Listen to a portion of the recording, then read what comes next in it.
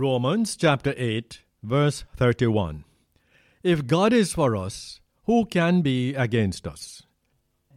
No one escapes trials in life. When pursuing your God-given dreams, you are on a collision course with challenges and disappointments. But these do not have to derail your destiny.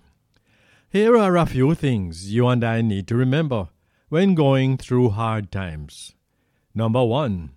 Remember God is in control. So don't demand to understand all the challenges in life. Just trust in God's plan. Secondly, remain faithful no matter what the cost. Don't give up and quit on your dream, no matter what you face. Ask God to give you the strength to stay faithful to what He has called you to do. Thirdly, reject bitterness.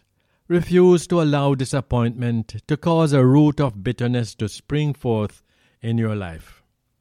There is nothing Satan would like more than to let unforgiveness distract you from God's plan for your life.